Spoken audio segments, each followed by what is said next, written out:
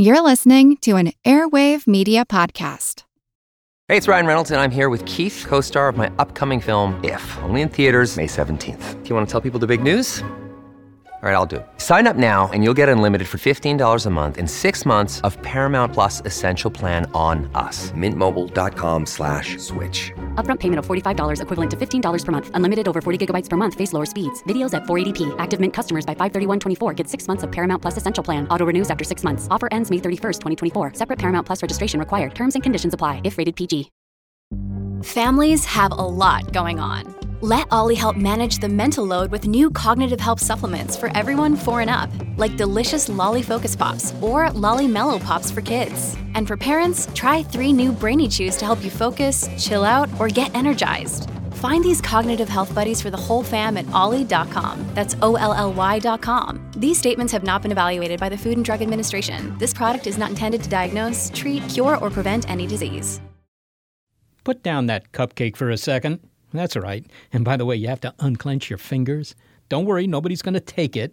Although, after this show, you may not want to pick it up again. Now, if that little piece of heaven is homemade, I bet it's delicious and I would really like one, especially if salted caramel has been anywhere near it. But if you're the cook of this cupcake, you know just what ingredients went into it. A couple cups of sugar cascaded into the mixing bowl, I bet. And that was just for the frosting. But if you weren't this chef, well, you may not know exactly how much saccharine stuff was incorporated into that gourmet cupcake. And even if cupcakes are not your thing, or cronuts or giant cookies or Twinkies, well, facts are that sugar is being poured into all sorts of foods with the gusto of Niagara Falls after a rainstorm. And that's particularly noteworthy if you're partial to... 64 ounces of a carbonated caffeine kick to the head. This should get me through breakfast. Sugar is everywhere you find processed food. And soda, pop, it takes the chocolate-covered cake of turbo sugar overload. 7 teaspoons of sugar in a 12-ounce can. But who stops at 12 ounces? Excuse me, sir. I believe you said unlimited refills. The average American consumes 22 teaspoons of sugar over the course of... It must be a month. No. Surely over the course of a week. No, in a day. Oh, my. 22 teaspoons a day. What a country. More sweetened tea, sir? Yes, please. Might I also request of you a scone with clotted cream and jam? And if you want to feast your eyes on the average daily consumption of sugar, well, just take a small clear plastic bag and pour in 22 teaspoons of the sweet stuff. Hang on, I have both right here. Give me that. Wow, it's like holding a bean bag. Now imagine eating it. But usually you're not aware of consuming those 22 teaspoons because they're hidden in processed food. And by the way, honey and syrup are forms of sugar too, of course. So you add it all up and you, like most Americans, are getting a hefty saccharine surplus, toot sweet. But so what? Sugary foods, they're delicious. Warm chocolate cookies and milk, maple syrup over pancakes. Occasionally indulging our sweet tooth is just a part of enjoying life. Well, you could say we've turned an occasional indulgence into a national pastime. Look around. Americans are having health problems. According to the National Institutes of Health, 70% of adults are overweight or obese, and 1 in 6 children is obese. The incidence of metabolic syndrome diseases, diabetes, high cholesterol, it's on the rise. But the question is, if you were to round up the principal suspects behind our health crisis, is the ringleader really sugar? You can accuse me all you want, Coppa, but nothing'll stick. There, it'll stick now. Can we get a mop in room 2A? We'll look at the growing debate about sugar. Some say the truth is bitter. The sweet stuff is making us very sick. But not everyone has come to that conclusion. I'm Molly Bentley. And I'm Seth Shostak. And this is our monthly look at critical thinking on big picture science. Skeptic check. Got a sweet truth? Oh, and you can finish that cupcake now.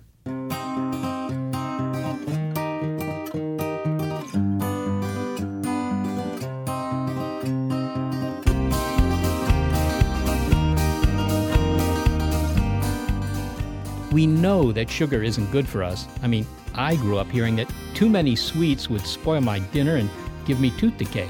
But could sugar's effect on us be even worse than we thought? These days, researchers are concerned about our sugar consumption. We'll hear their arguments in a moment. But first, what is sugar? Hey, you call it sugar? I call it a shelf full of sweeteners. There are more of them than hairbacks at the Jersey Shore. So let me fill you in. Here's your coffee, Al. Oh, thanks. To begin with, you got your monosaccharides. These are your one-molecule sugars. Thank you. They're basically a bunch of atoms hanging out together to form a single molecule. About as simple as Monday's crossword. Carbon, hydrogen, and oxygen. You learned it in the 8th grade, C6H12O6. These simple sugars, monosaccharides, include some very popular sugars. More popular than Shirley here at Nick's Coffee Shop. Hey. What? It's true. So you got glucose, fructose, and galactose for starters. Glucose, now that's the basic sugar in plants and animals. The boys in the industry, they call it dextrose, but whatever for that. Glucose is what your cells need to survive. When we talk blood sugar, we're talking glucose. Then there's fructose. You find it in fruit. It doesn't rhyme with fruit, but you want it to. It's the really sweet stuff like cane sugar and honey. Yes? No, I was just talking over here. You ever gonna order over here? I could use a little more cream, sure. And where was I? Oh, galactose. Well, it's kind of esoteric, known as milk sugar or Here you go, big spender. Cream. lactose. And thank you. Okay, but then you got your disaccharides, 2-molecule sugars, like your double date. For instance, there's maltose from barley. That one's complicated, so let's move on. Okay, another disaccharide, sucrose. Sucrose is a molecule of fructose and glucose, and sucrose is what's sitting in your sugar bowl waiting for your coffee spoon. And I'm still waiting for my spoon, Charles. Sorry. And yeah, there are plenty more oses in the sugar world, like ribose and deoxyribose, making up DNA, and cellulose, which is the building block of plants. And let us not forget the filler in cheap milkshakes. Be right back. Glucose, lactose, fructose, maltose, ribose, dextrose. Maybe we're thinking you're a little verbose. Hey, honey, I just like to sweet talk you. Now give me a little sugar. So is that particular group of carbohydrates public enemy number one? Some people say yes.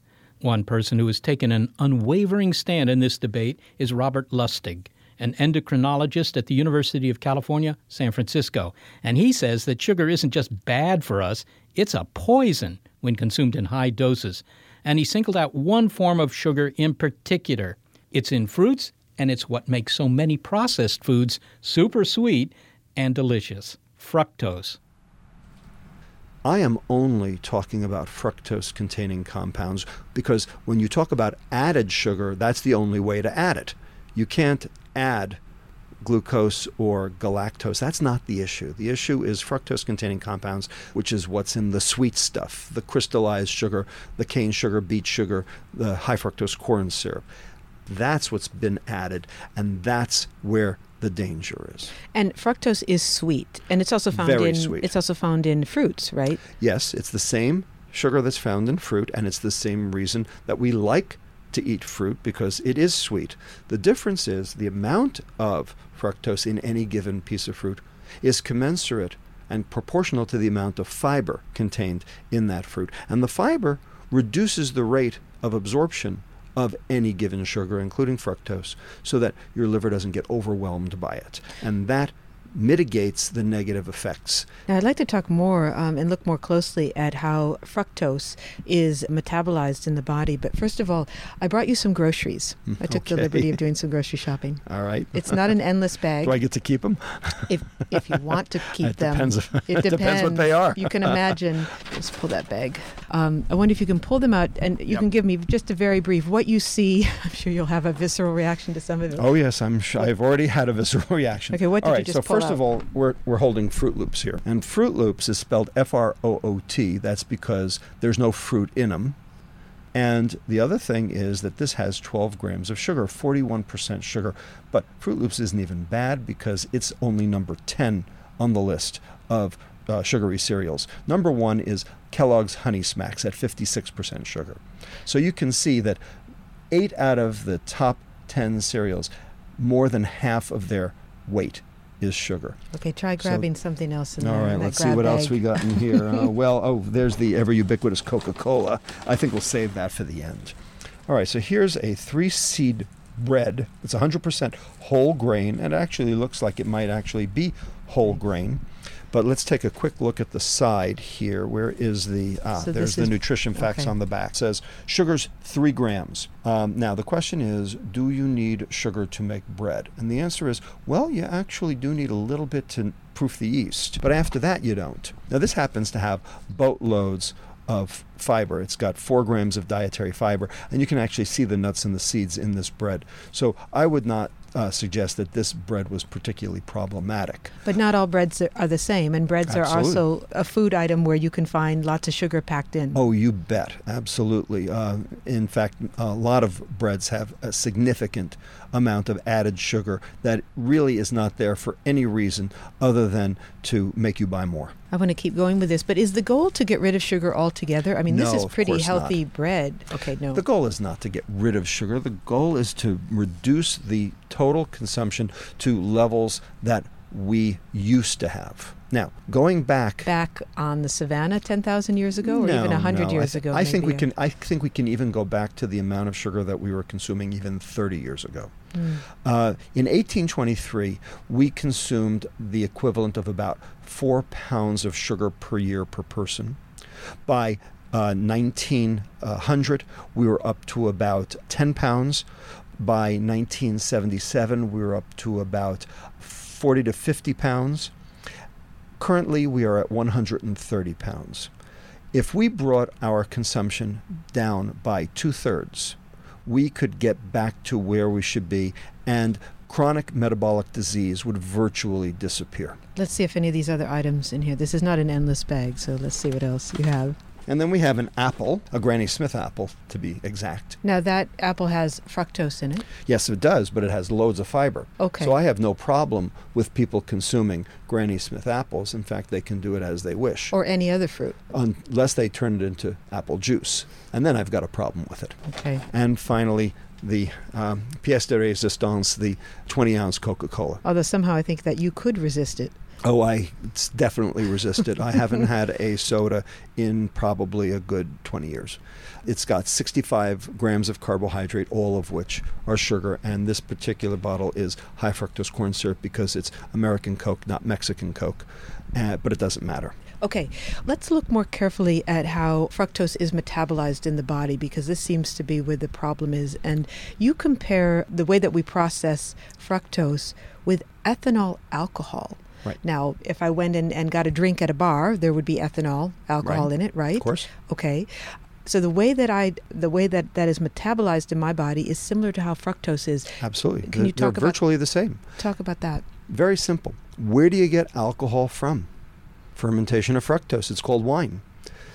The big difference between alcohol and sugar is that for alcohol, the yeast does the first step of metabolism, which is called glycolysis. For fructose, we do our own first step.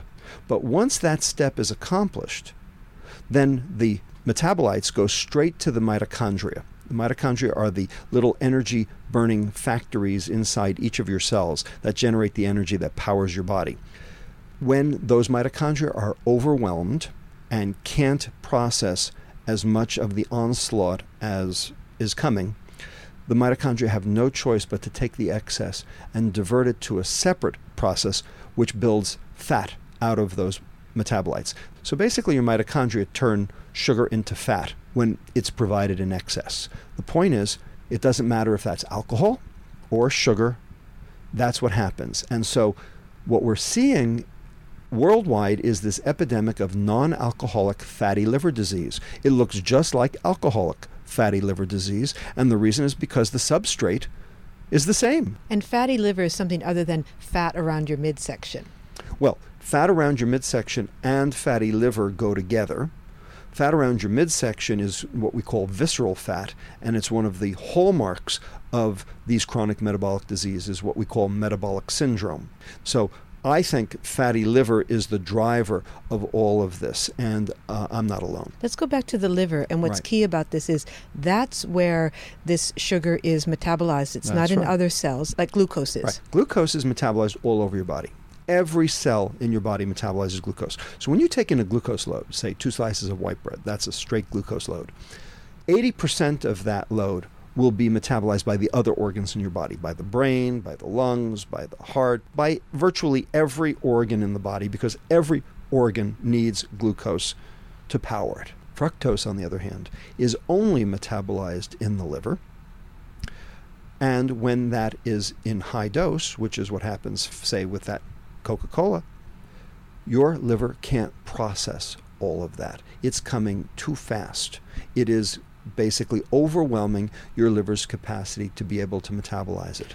Let's say more about that, because what we're doing here is trying to understand why it is that sugar would even qualify as a toxin. Well, it is a toxin for two reasons. The first is because excess gets turned into liver fat, which makes your liver sick.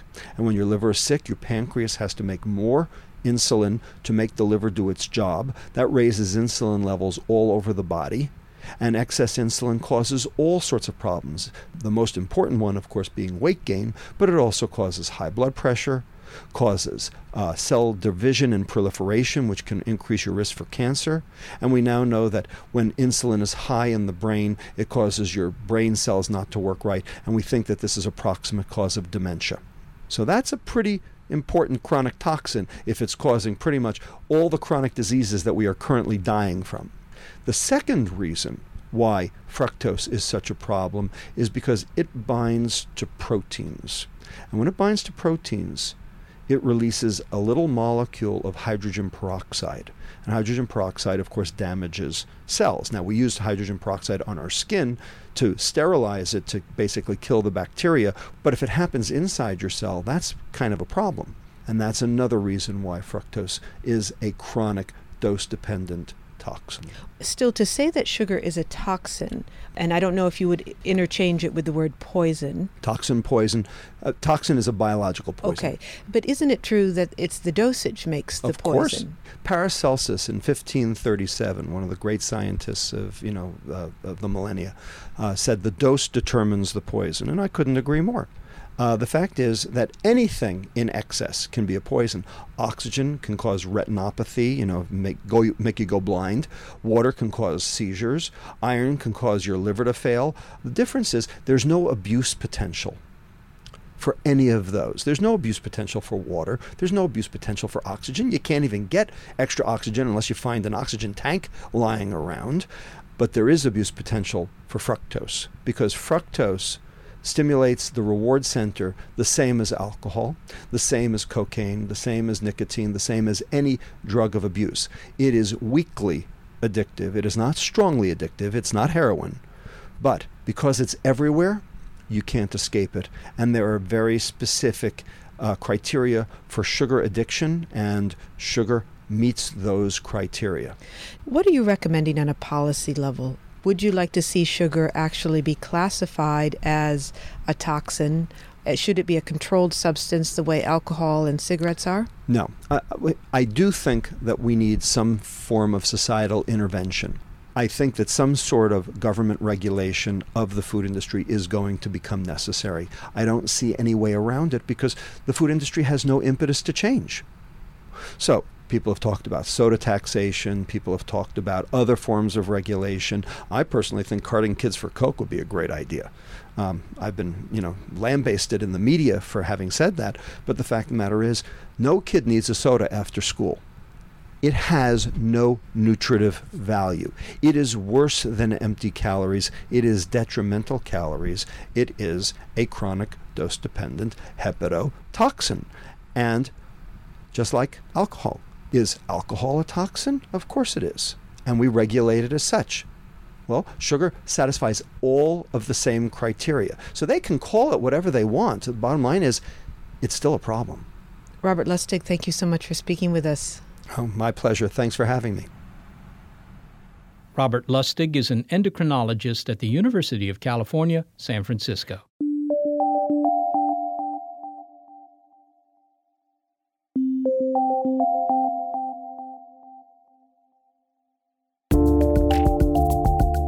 Coming up, a researcher who says that all the bitterness about sugar is an overreaction. We have health problems, but fructose is not the reason behind them. Plus, why, if you're a mouse, you really need to cut back on soda. But does that health tip apply if you're a man?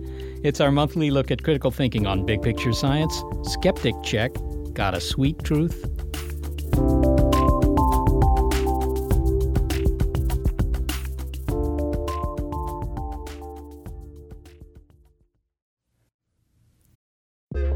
A lot happens every day. Cut through some of the noise by listening to What's New with Wired, a podcast that provides in-depth coverage on technology and culture. With new episodes released every weekday, you can catch up on all the major events you missed. From AI developments to business updates to new scientific theories, it helps you make sense of what's happening in the world. Plus, each episode is usually pretty short. You can easily squeeze it in on your way to work or during a lunch break. So stay updated with the award-winning journalism from Wired. Listen to What's New with Wired wherever you get your podcasts. That's What's New with Wired wherever you get your podcasts. Hang on a second. Now, not that I'll drink this after listening to Robert Lustig's cautionary tale, but doggone it, I am thirsty, and this stuff does taste so good. Maybe just one sip. Of course, I'm going to exercise some restraint here, because more research has emerged that drinking soda is bad for you, at least if you're a mouse. Scientists from the University of Utah found dramatic consequences in their mice when they supplemented their daily diets with 25% more sugar. The human equivalent of that is about 3 extra cans of soda a day. This is not sugar that is intrinsically in foods such as fruits or vegetables. This is extra, read all about it sugar. The substance that biologist James Ruff and his colleagues added to mouse chow, that's something that humans recognize. Sucrose, a mixture of those monosaccharides, glucose and fructose. And that's a natural added sugar diet that people get because that's what high fructose corn syrup is. It's a mixture of fructose and glucose monosaccharides in about a 1-to-1 ratio. High fructose corn syrup can and vary on that ratio, though. All right. So 25% extra sugar. Can you give me some idea of what that's equivalent to if that had been done to humans? I mean, what would you add to their diet to achieve that same augmentation? Yeah, if people were following, say, the 2,000-calorie recommended diet, that would be about 3 12-ounce soft drinks a day. Well, that's quite a bit, 3 extra sodas a day. Well, but that's assuming, right, that the rest of the diet is completely free of added sugar, which is not typically the case. Added sugar is in most processed foods, and it's actually difficult to get away from. And how long did you run the experiment? I mean, for how long were they exposed to this extra sweetener? Yeah, exposure to the diet started at weaning, which for our mice is 4 weeks old. That's when they're essentially teenagers, just becoming sexually mature. And then we continued to feed them for 26 weeks. At that time, right, that's when they leave the caged environment and go into the semi-natural system, which we sometimes refer to as the mouse barn, where they compete against each other for resources and mates. All right, so 26 weeks, that doesn't sound like a heck of a long time, but I guess for a mouse, that's a fair fraction of their lifetime, right? Yeah, a standard lifetime estimate for a mouse, about a rule of thumb is a year. And so we feed them for 26 weeks, which is half of that. And then we put them into the enclosures where we followed them for 32 more weeks. So essentially, this is a lifetime study on mice. What'd you find? Well, once we release the animals in the enclosure, we tend to ask 3 questions. Do the sugar-fed animals have as many offspring as controls? Do they acquire territories as readily? And do they live as long? And what we found was females that were on the added sugar diets experienced a mortality rate that was double controls. Male mice didn't show a mortality effect, but what they did show was a 25% reduction in reproductive output. And that was likely caused to a 25% reduction in their ability to hold and maintain a territory. Well, holding territory is something that the females look at and decide, is this the guy for me? And if he can't hold territory, he's off the list? Yeah, if a male mouse does not control a territory, females won't even look at them for mating. Wow. Okay, so the females died young. The males didn't reproduce very well because they didn't have the ability to hold on to territory. Presumably they were less aggressive. It could be aggression, but, we tend to think of aggression as the propensity to start a fight. What matters here is their, real ability to compete over time. So it's not that they wouldn't, try to win these fights or competitions over territory. It's that they could not. They couldn't win once they engaged in them. What about the females? Why were they dying young? Yeah, it's a similar question, right? We don't know exactly why, but what we do know is that female mice, in particular, are really in an energetic crucible. Their cost of reproduction is incredibly high because they can be gestating a litter while they're actively nursing the previous litter, which can raise their metabolism upwards of 20 to 30%. And so the idea is if there's something wrong with their energy homeostasis, it might be more likely to lead to mortality in females. Well, that's quite interesting. And the obvious question that people will bring to mind hearing this is that they've been reading about the rise in human cases of so-called metabolic syndrome, too much sugar leading to cardiovascular disease, diabetes, and so forth. Were any of these diseases apparent in these mice? So we did do a mouse physical, if you will. So when we were done with the dietary exposure, we looked at 7 very common clinical endpoints that one would assume would be altered by sugar feeding. And it was really interesting what we found. We looked at body weight. No difference in body weight between experimental and control animals. We looked at fasting blood measures that one would get taken at the doctor's office. Nothing in insulin, nothing in glucose, nothing in triglycerides. We did get two positive hits. Total cholesterol was elevated in added sugar mice of both sexes. The other effect was that glucose clearance rate for sugar-fed females was decreased, implying that they were insulin resistant. And that's evidence that their glucose metabolism was impaired, and that could be part, I'm not saying it fully explains the mortality effects that we see in the enclosure, but it could be part of that mechanistic cascade that alters those physiological systems and leads to increased mortality. James, let me get this right. You increase the sugar in a mouse's diet, you don't really see the diseases apparently associated with human exposure to too much sugar, ingesting too much sugar, but you do see these other serious problems like loss of reproductive ability and death, both of which I would say are serious problems. I would agree with you. Other researchers have seen the fingerprints of these diseases in rodent models of sugar consumption. The difference is they're looking at doses of sugar that are 50% of calories, 60% of calories, upwards of 70% of calories. And you can get those effects in rodents at that level, and that's where the research has been focused. But when you bring that exposure level down to what people actually eat and you look for those things, you don't necessarily see them. I think at this point, the best assumption, if it's bad for mice, it's bad for people, until we delve in and we get some mechanistic answers here that indicate it's a mouse-specific problem. Until we have evidence that it's a mouse-specific problem, the prudent choice is for people to be concerned about their sugar intake. James Ruff, we appreciate you talking to us today. Hey, thank you so much. It was a great conversation. James Ruff is a biologist postdoc at the University of Utah. Seth, you want to take another sip of that soda? Well, I do and I don't.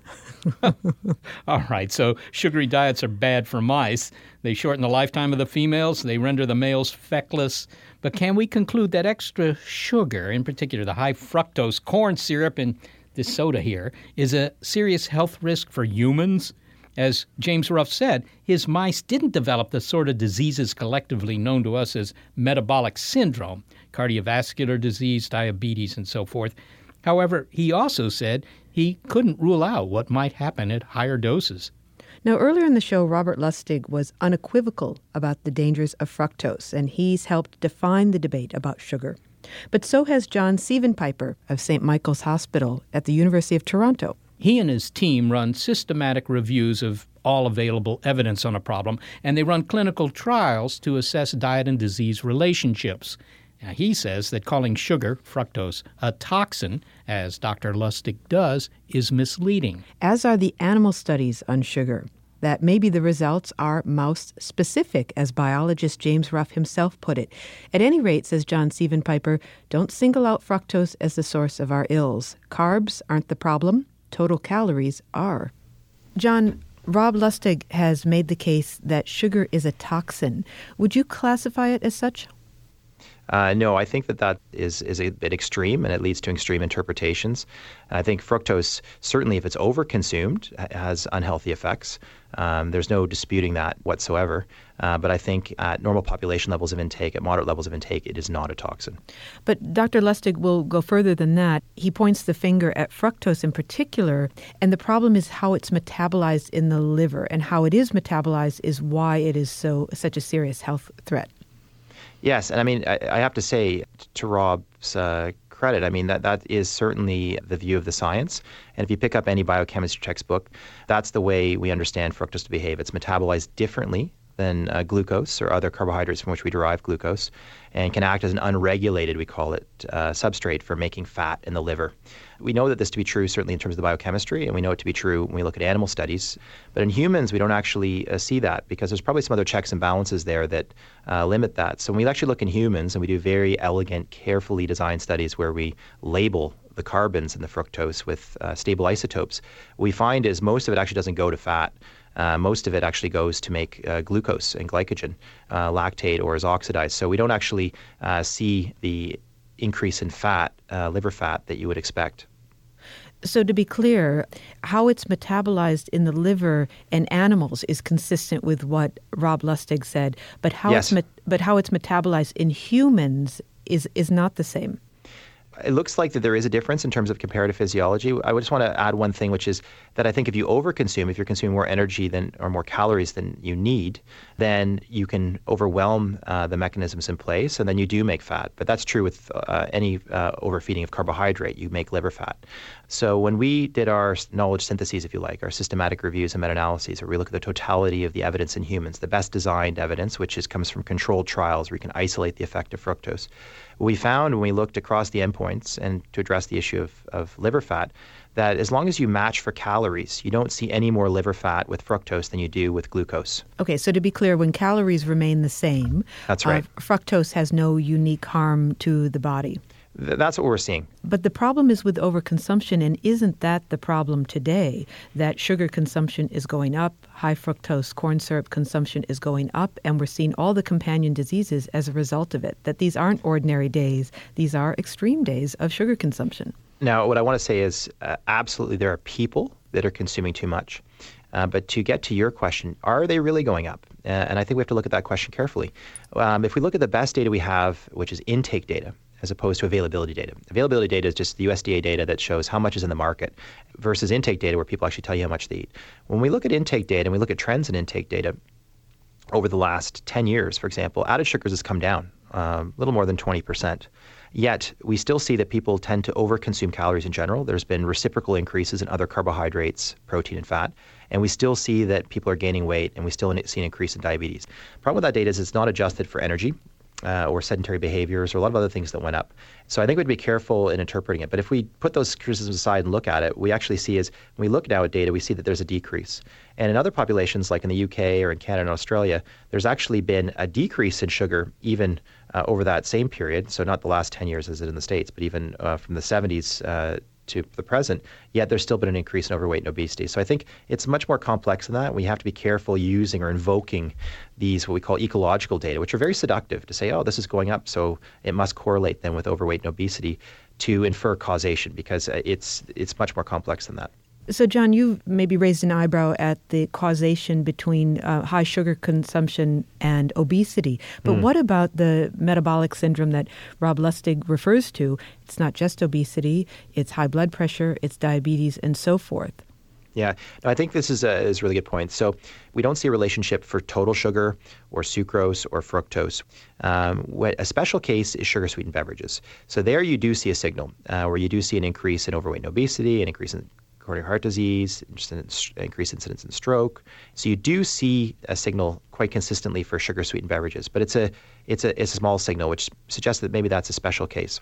John Sievenpiper, thank you very much for speaking with us. You're very welcome. My pleasure. John Sievenpiper is the Knowledge Synthesis Lead of the Toronto 3D Knowledge Synthesis and Clinical Trials Unit, St. Michael's Hospital, University of Toronto, Canada. Okay, feeling confident that at least those potato chips are sugar-free? Well, take a look at the list of ingredients on the back. You might need a dictionary. There's more sugar in salty foods and vice versa than you might imagine. Next, how the giant food companies hook us. It's Skeptic Check. Got a sweet truth? With Wired Science, you can geek out all you want. It's a podcast for anyone obsessed with math, science, space, biology, or technology. And it provides in-depth coverage on current news and discoveries. From strange diseases that turn your tongue fuzzy to tech that'll help crops grow from space. New episodes are released nearly every day, and they're typically under 10 minutes, so you can easily make them a part of your daily routine. Listen in the morning while you're getting ready or during lunch while you check NASA's astronomy picture of the day. Check out Wired Science now, wherever you get your podcasts. That's Wired Science, wherever you get your podcasts. Even before you heard all the debate and the research on the health effects of sugar, you may have already been trying to cut back. But are your efforts being sabotaged by, crypto sugar, sweet stuff hidden in places where you don't expect it? Sure, you can gird yourself and march right past the cookie aisle, the cupcake table, that endless freezer of ice cream. But are you also going to bypass the shelves of bread and crackers and the rows of canned vegetables? Well, why don't we look at the label on this can of peas I happen to have here. Ingredients: peas. You should give them a chance. Yes. Water, sugar. Well, okay, but at least sugar is in the open here. But believe me, it can go undercover. Sugar has a number of aliases. Treacle, barley malt, sorghum syrup, corn syrup, muscovado, dehydrated cane juice, molasses, demerara sugar. 56 aliases at last count. It would make any undercover agent jealous. Rice syrup, ethyl maltol, dextran. Sugar is not only tucked away in almost all processed food, companies are in competition with each other to add as much as possible to keep you loyal to their product. Reporter Michael Moss spent years uncovering just how they do it for his book Salt, Sugar, Fat, How the Food Giants Hooked Us. Oh yeah, salt and fat are big problems too. But sticking with the sweet stuff, Michael. Now, you've discovered that it's difficult to cut out sugar because it's in stuff like breads that we don't even think of as sweet, right? It seems that way, and if you hit on one of the big concerns of nutrition experts out there, which is the march of sweetness from the aisle in the grocery store we'd expect at the ice cream or candy aisle around the store.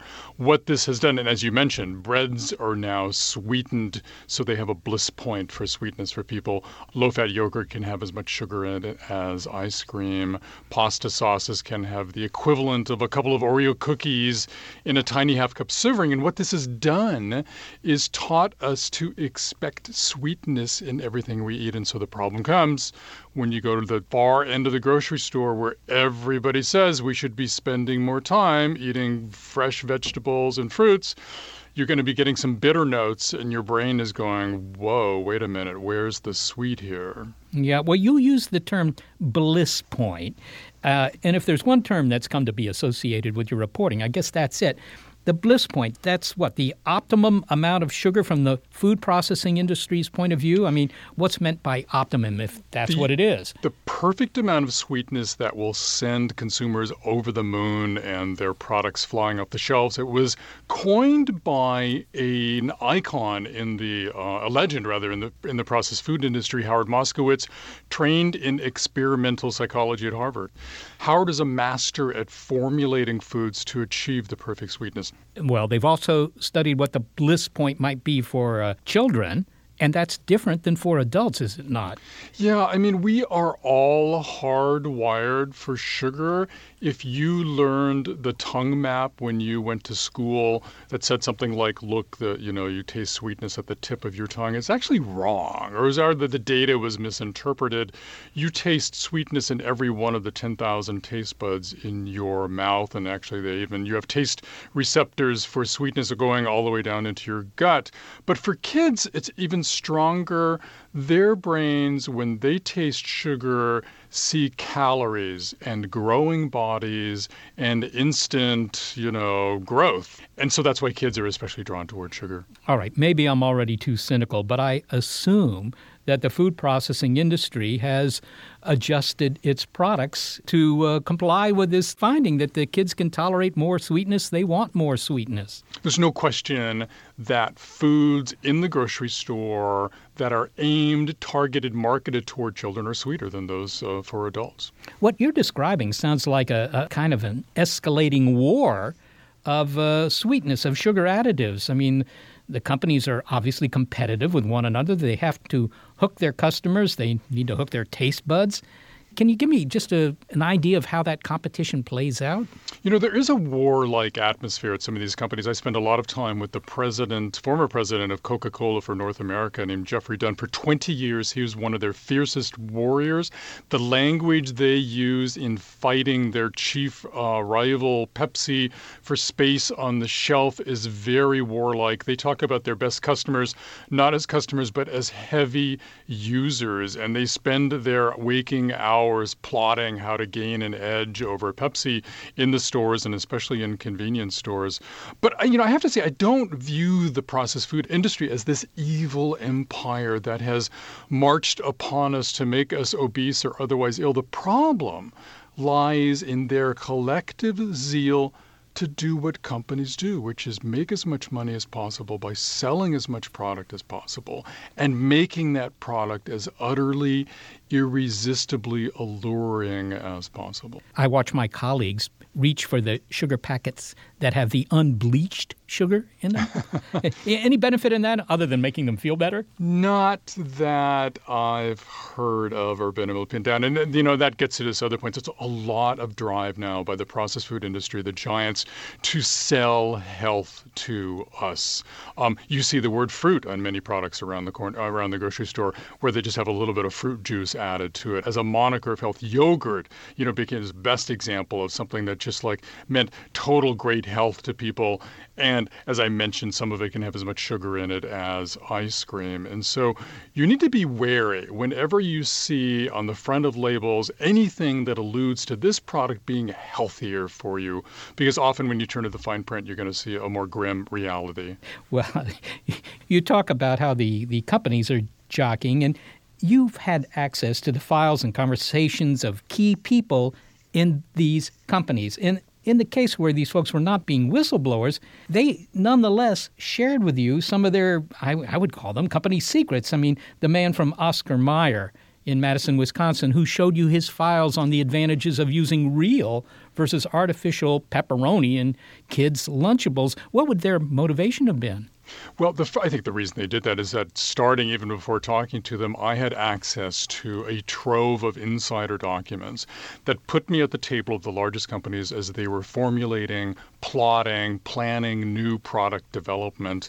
And that enabled me, those documents enabled me then to identify the key people in the companies to talk to and then convince them to talk to me and open up and reveal any more secrets. I think it was just a fundamental journalistic stance, which is basically, I'm going to write about this anyway, but I really want to hear your perspective and I really want to step in your shoes and figure out why you guys have done what you've done. Well, they're playing on an evolutionary craving. Sugar is an evolutionary thing, is it not? I mean, it's not news that we love sugar. Mother's milk is sweet after all. Do we know what happens to our brains when we eat sugar? I mean, does our brain say, yeah, that's a good thing to do, keep doing it? It's pretty straightforward. And there's no word that the industry hates more than the A word, addiction. But the lingo that they use to describe the allure of the foods is every bit of revealing. They talk about craveability, snackability. My favorite is the word more-ishness, as in M-O-R-E-ishness. These are not English majors. These are scientists and marketers. But to really understand what happens to the brain, I spent time with Nora Volkow, the head of the National Institute on Drug Abuse. She's a neuroscientist who has studied how the brain reacts both to drugs, narcotics, and to highly palatable, highly sweet, highly fat foods. And she's concluded by watching how the brain reacts that for many people, the sweetest, fattest foods will cause what they call in the business patterns of compulsive intake every bit as much as some narcotics. And it gets worse for those people who feel that they're addicted to certain foods because you can't just go cold turkey like you can with narcotics. You have to eat, and the marketing is in your face all the time. So it's an addiction, but on the other hand, I don't know. It's a necessary addiction, yeah, right? I was going to say, this is not an addiction you can get out of it. Cold turkey or turkeys of any temperature. And also, and there's, and you have to remember, too, is that there's nothing inherently wrong with salt, sugar, fat. I mean, it defines my diet, many of our diets to a certain degree. It's the overconsumption. And the real sort of key here in sort of looking at this is to, as the question, to what extent has the processed food industry, even subliminally, taken steps or knowingly created products that will drive people to overconsume salt, sugar, and fat. Certainly their own dependence, it's quite clear, on salt, sugar, fat as the Holy Trinity is intractable. And that was one of the most surprising things for me. There was apparently a study involving rats and Fruit Loops. I hope they were laboratory Fruit Loops. And it turned out that the furry part of this experiment would override their own survival instincts to get at those Fruit Loops. Yeah, the scientists put a little pile of Fruit Loops in the center of the cage where rats did not want to go. They liked the dark corners, and they were so appealing to them that they would rush out and gulp those Fruit Loops down. That was actually the first study. This is back in the 60s. The first study to sort of give some proof to the notion that we would risk bodily harm, in their case, their fear of death or whatever, to grasp for sweetness. Michael, when you boil it right down, how good is the evidence that sugar is making us sick? So the numbers are pretty staggering. Let's start with salt, if you don't mind. We're up at about 3,500 milligrams of sodium, the sodium part of salt, per person per day. We should be down at least to 2,300. A lot of people should probably be at 1,500. We're eating, fats are measured as a percentage of your calorie intake. We're at about 11%, up to 12% on average per person. We should be down at 7%. Cheese, for example, our consumption of cheese has tripled in the past few decades to 33 pounds per person. And we're at about, conservatively estimated, we're about 70 pounds of sugar per person per year. But here's the tricky part, and sugar is one of the big holes on the nutrition label that health advocates are fighting for. When you look on the label, it'll tell you how many grams of sugar is in the product, but it won't give you a recommended maximum. That's the only one that they don't do that. There's been a big political fight over that. But if you listen to the American Heart Association, the amount of sugar we should be eating is way, way, way less than that. So what's being done? You open your book with a description of an unprecedented meeting in 1999 between some of the heads of the world's largest food companies, Coca-Cola, Nabisco, General Mills, and so on. They were there to address at least the obesity epidemic, which, of course, is also tied to disease. It seemed like a promising meeting. What came of that? And up in front of them was one of the meeting organizers. It wasn't a white coat researcher or a public health advocate. It was none other than one of their own, a senior executive of Kraft named Michael Mudd, armed with 114 slides. He lays at their feet responsibility not only for the obesity crisis, but for diabetes, high blood pressure, heart disease. He even links processed food products to several types of cancer. He pleads with them to collectively start doing the right thing by consumer health, by dialing down the formulas on the products, by lessening their own dependence, especially on those three ingredients. He stops talking, upstands probably one of the most respected of the CEOs, a gentleman named Stephen Sanger, the head of General Mills, and he very forcefully makes the point that, look, we already pay attention to consumers' needs. If they want something that's low fat, we offer them something that's low fat. Low sugar, we've got it somewhere in the grocery store there. And we're not only obligated in meeting the obligations of consumers, but we're beholden to stockholders as well. So there is no way we're going to start making products that aren't utterly tasty as well. The meeting ended and they went back to business as usual. I assume these gentlemen are all fully aware of what happened to big tobacco. They don't want the same thing to happen to them, I'm sure. So what do we do about this? I mean, New York City Mayor Michael Bloomberg has tried to restrict the selling of large cups of soda. He hasn't succeeded in that. To what extent do you think this is something that the state or federal governments should get involved with? I asked that question to a really interesting person. He was the former CEO of Philip Morris, which plays a big role in the book because Philip Morris in the 80s became the largest food manufacturer in North America. A lot of people have forgotten that when it acquired General Foods and then Kraft. And many of the documents I got were, entailed the interaction between the tobacco executives and the food division managers, and some really surprising things happened. But I asked him recently, what about this notion of government regulation? He said, Michael, I'm no fan of government intervention and regulation, as you know, but you have to realize one thing, that the processed food industry, these giants you're writing about, are so fiercely competitive that I actually think that, and also beholden to Wall Street, that I actually think it might behoove them to look at government intervention as a way of giving them cover from the 800-pound gorilla in this equation, and that is Wall Street. Every time one of these companies does try to do the right thing by consumers, and they have over the years, Wall Street is there breathing down their neck, looking at revenue streams, profit levels. Hey guys, time and time again, there's been examples. Campbell's Soup, a great company, recently took some salt out of one tiny line of its soups, and investors almost just hiccuped, and Campbell's Soup turned around and added the salt back in. Michael Moss, thank you so very much for a truly sweet interview. Nice talking to you. Michael Moss is a Pulitzer Prize-winning journalist at the New York Times. He is the author of Salt, Sugar, Fat: How the Food Giants Hooked Us. Okay, it's your turn to be skeptical of us. Sometimes big picture science, yes, makes an error, and our quick-eared listeners catch what we don't. That was the case in our Sounds Abound show, according to one listener, when we mentioned the birthplace of Neil Armstrong. To whom am I speaking? My name is Joe Bruscotter. Well, hello, Joe. I understand you have a beef about the program. Yes, you mispronounced the name of a Northwest Ohio town incorrectly. Now, where are you calling from that you would know that? I'm calling from Delaware, Ohio, just north of Columbus. Well, I believe we did mention the town in which Neil Armstrong was born. And checking our program, I find that we pronounced it Wapakoneta. Is that wrong? From what I understand, yes, that is incorrect. Well, tell us what we should have said. Wapakoneta. Wapakoneta. Wapakoneta. All right, and we said Wapakoneta. Well, doggone it, did we offend anyone? Not that I'm aware of. My cousin says that is actually more accurate to the Native American pronunciation. I see. Well, this is once again a Native American name, right? Yes.